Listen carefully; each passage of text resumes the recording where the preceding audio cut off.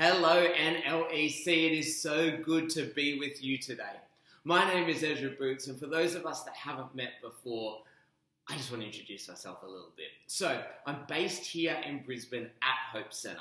I'm formerly from Melbourne, but I grew up in Perth to Sri Lankan and American parents. I'm currently married to the love of my life, my beautiful wife, Jo, and we have two amazing kids. In fact, why don't I show you a quick photo of them?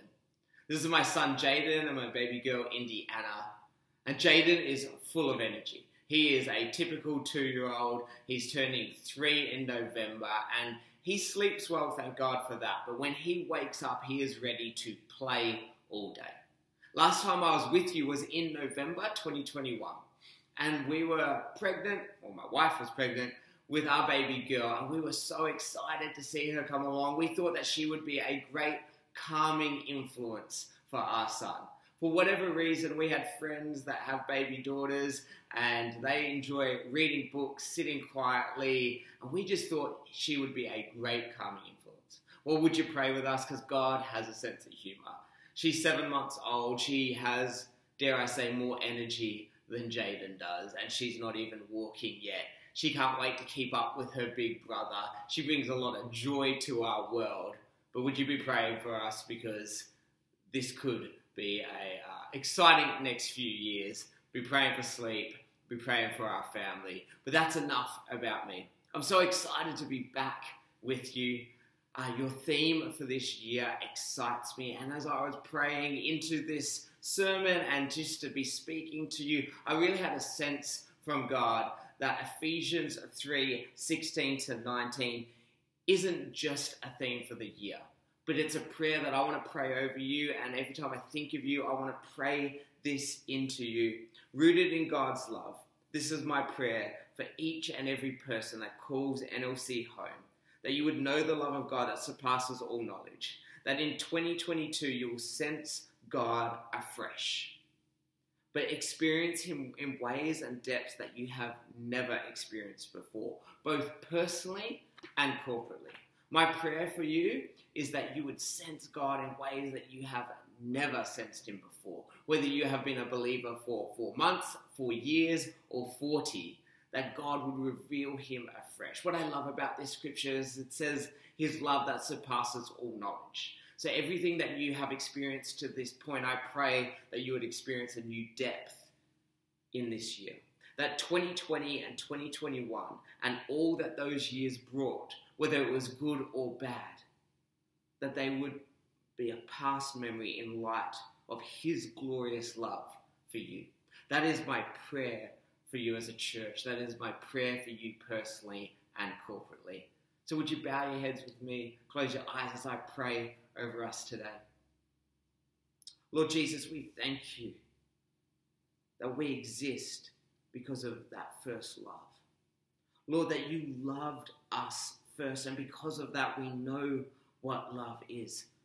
Father, I thank you that you know us, each and every one of us, and that you love us dearly. And Father God, I pray that you would give us strength through your Spirit, Father God, for all of the challenges that may come up this year. Father God, I thank you that they pale in significance against who you are. Lord, would you give us strength and power through your Spirit?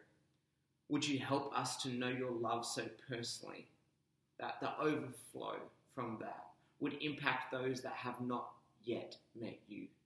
Father God, would we be able to see our city changed because of your love for us and through us for our city? In Jesus' name we pray. Amen.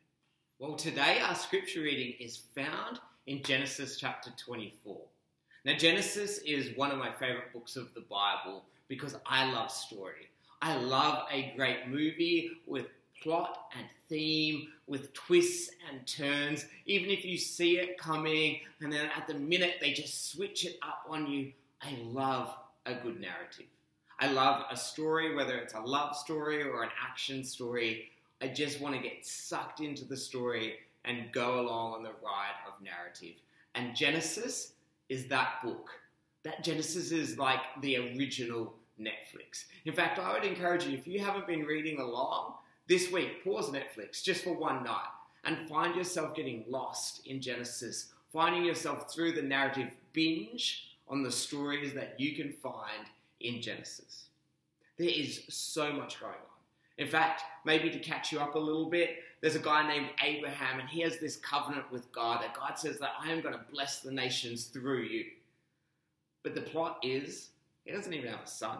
He doesn't have children. He's getting old. It's almost impossible for him. In fact, it looks like it is impossible. Then God gives him a son. His son's name is Isaac. And then God tests Abraham by saying, hey, would you sacrifice your son for me? Now that test isn't just for Abraham, it's for Isaac as well. Like that's a crazy moment for everybody. But then Abraham goes on to believe and trust God, and his wife Sarah, she passes away. Then Abraham is getting old and he's getting ready to die. And yet his son Isaac isn't married.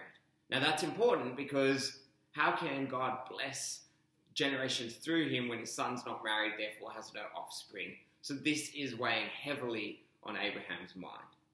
And all of this happens in about 2 chapters, chapter 22 to 24, which brings us to our reading for today, chapter 24. This is where we pick it up, our part of the story. Abraham is dying and he gets his servant to swear an oath, to promise to him that he will find him a wife, but not in this land, in the land in which he came from.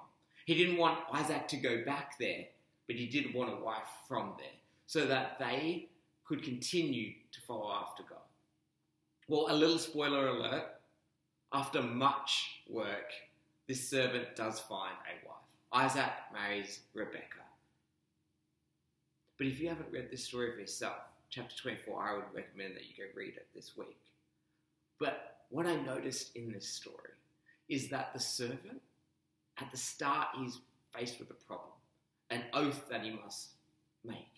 And we know that it's a big problem because not only does he say, okay, I will do this, but he needs a little asterisk to this oath. That what if it doesn't work out? What if I can't do it? What if?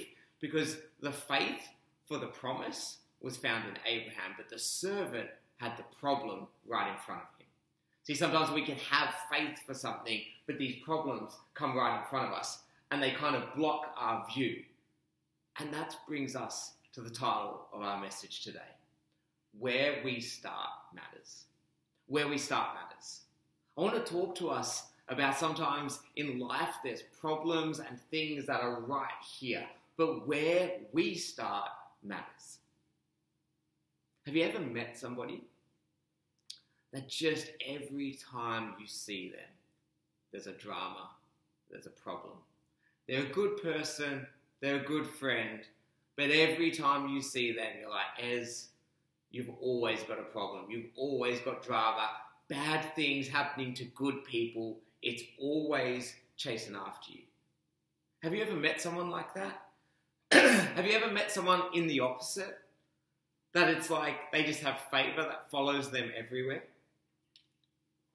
Imagine it's Christmas Eve and they're at Chadstone for the 24 hours of shopping, and you have been waiting in your car 3 hours just to leave the car park, and they show up after work, late night, get a park, first 5 minutes, directly out front, the front door.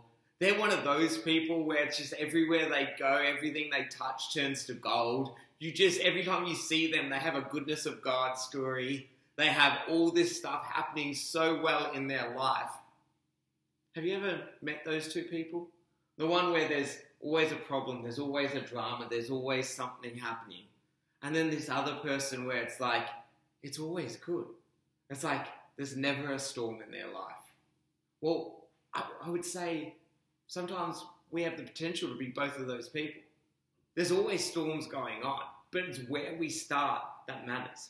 And when I read this story, I see a cycle, a perpetuating cycle happening over and over and over again. Whether it is good that's happening over and over and over and over again, or the bad in our world that's happening over and over and over and over and over again, we see a pattern. And the pattern, I believe, is a God pattern. And the question that I want you to ask yourself today Are you living a self-perpetuating cycle or a Christ-perpetuating cycle? I'm going to say it again. Are you living a self-perpetuating cycle or a Christ-perpetuating cycle? The reason I ask that is because when we live a Christ-perpetuating cycle, it perpetuates all of the good in our world. It perpetuates all of the goodness that we find in Christ. But when we live a self-perpetuating cycle, it often starts at our problem. It doesn't start at God. And so I want to take us on a journey through Genesis 24. And what I see that this servant did that helped him to perpetuate a Christ-perpetuating cycle, that helped him to start with Christ and move his way through. Even before he knew Jesus Christ, he was understanding that God is for him, and when God is for me, it changes things. Thank God for all that Jesus did at the cross, that we can live in the fullness of the promise. But back here, when the promise had started, there's a pattern that we can see. In verse 3, we can see the problem. We can see that he has to make an oath, and he's worried about it, and he's not sure that he can do this in his own strength. Have you ever been there? Have you ever had a problem that when you look at it, you're like, I know I can't do this in my own strength? Well, at that exact moment, you have two options. You can do it by yourself. You can self-perpetuate your cycle. Or you can do it with Christ who strengthens you. You can let Christ perpetuate this cycle. Well, the servant makes a decision which starts a cycle, which starts a pattern. We see in verse 12 that he decides to pray, Lord, God of my master Abraham, make me successful today and show kindness to my master. Which then takes him to verse 17, an action. He goes from problem to prayer to action. And the action is the servant hurried to meet her and said, please give me a little water from your jar. See, he prayed, and then he saw something that could look like a potential answer to prayer, and he took action. And maybe that's a word for someone today that, hey, you've been praying for something, but God's saying, hey, would you take a step? Would you take an action towards me? You know that there's an opportunity or there is something in your world where you're like, hey, I'm just not sure and I'm waiting for God. And God's saying, hey, would you move towards me? Would you take action? He took action in verse 17, which takes us to verse 21. It says, without saying a word, the man watched her closely to learn whether or not the Lord had made his journey successful. Problem, prayer, action, reflection. Take action. Take a step towards it. And as you step towards it, have a prayerful moment of reflection. It says here, without saying a word, the man watched her closely to learn whether or not the Lord had made his journey successful. I love the thought of taking action. Too many times as Christians, we sit back and say, hey, I'm going to pray about it. I'm going to forget about it. I'm going to do nothing until God opens doors. And we kind of sit on our hands and hope that God does it all. But God's saying, hey, would you take some action? And then there's the other side of it where we're just banging down doors and we need to take moments where we've prayed about it, we've taken action on it. Now we have a moment of reflection. We say nothing. We let God speak to us. We look, we watch. We have a moment where we say, hey, God, is this the answer to prayer? I've prayed about it. I haven't worried about it. I've taken action, and now I choose reflection. And then it brings us to verse 26. Then the man bowed down and worshipped the Lord. He got his answer to prayer. He found Isaac a wife. Beautiful Rebecca. Beautiful in every way. In the way she looked, in the way she served, in the way that she was generous, in the way that she was kind, in the way that she was eager, in the way in which she trusted this man and his God. She was beautiful in every way. And when his prayer was answered, it caused him to pause and just bring worship. Sometimes we have problems in our lives. In fact, they're almost guaranteed. but it can either spark us to focus on the problem, and it's very hard to see past it, or it can spark us to be people of prayer that take action, have reflection, and worship. I want to show you a diagram with these 5 things. This is why it's entitled, Where We Start Matters. You can see worship, problem, prayer, action, and reflection. Where you start on that matters. The best thing about it is you can start on any one of those 4, prayer, action, and reflection, or worship, and it brings you back to this place where it perpetuates a Christ cycle in your life. But there is one, because God loves us enough that he gives us the free will to choose him.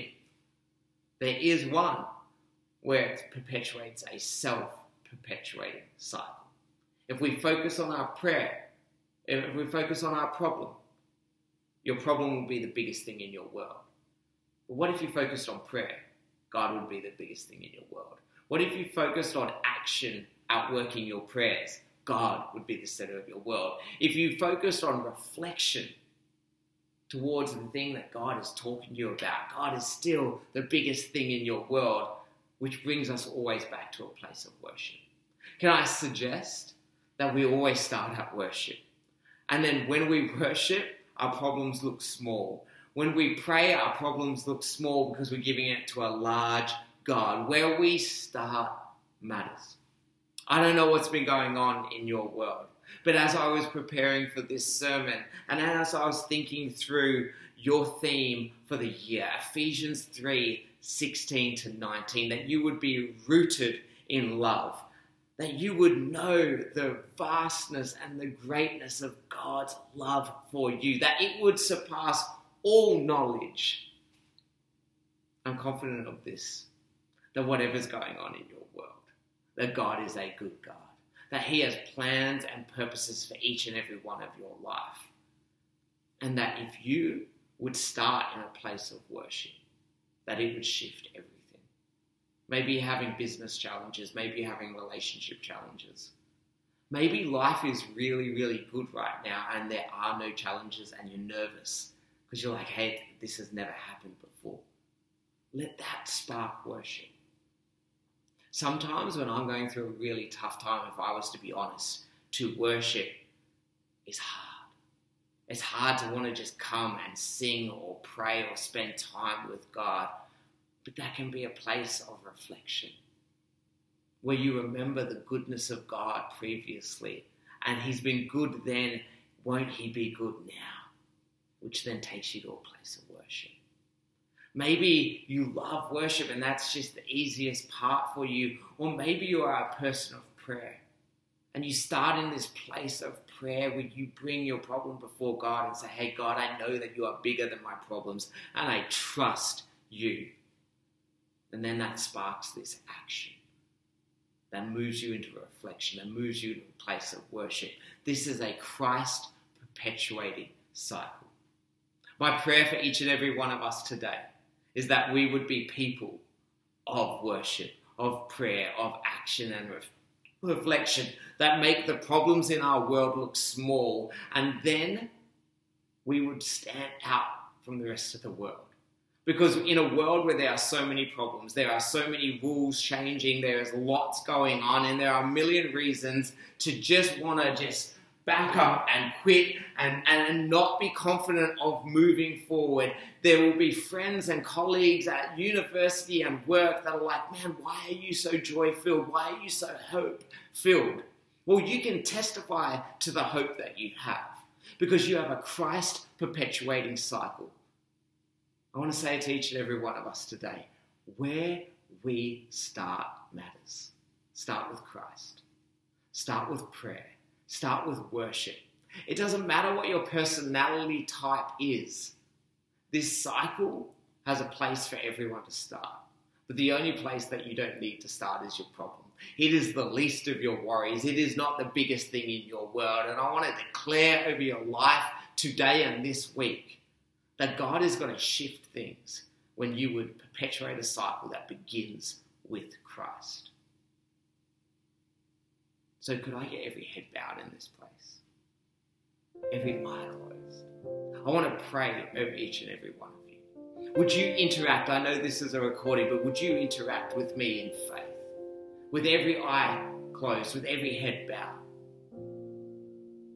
That if you're saying, hey, Ezra, I hear you today.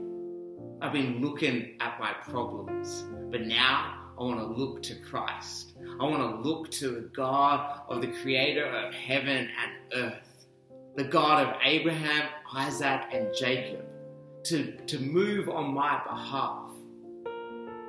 Ezra, I hear you. I want to be a person of worship. I want to be a person of prayer. I want to be a person of action and reflection that perpetuates a Christ cycle in my life. On the count of 3, would you raise your hands so I can pray with each and every one of us? It's an act of faith. Right now, 1, 2, 3. With nobody looking around. Father God, I thank you that you see every hand in this place. Lord, I thank you that you know their hearts, Father God, are for you, that they know you and that they love you. Lord, would you move on their behalf as they seek you, as they worship you, as we sit before you. Lord, would we be able to learn from this servant of Abraham, Father God, to be people that trust you even when we can't see it for ourselves, that worship you the moment we see a hint of you moving on our behalf. And Father God, would we be people of worship, prayer, reflection, and action. Lord, I thank you that it does matter where we begin and that you give us the choice where we start. And Lord, we choose to start with you. Jesus, would you move on our behalf? Would you show yourself to be fresh and new today? Lord, I thank you for NLEC. Lord, I thank you that they're going to experience your love afresh, not just today, but this year, Father God, and that freshness is going to overflow into their community, into their workplaces, in Jesus' name. And everybody said, amen. It has been a pleasure being with you today. Thank you so much for your time. I'm going to hand back to the team there, and I pray that you have a great day, a great Father's Day, and an even better year as you find yourself rooted in God's love. God bless. Take care.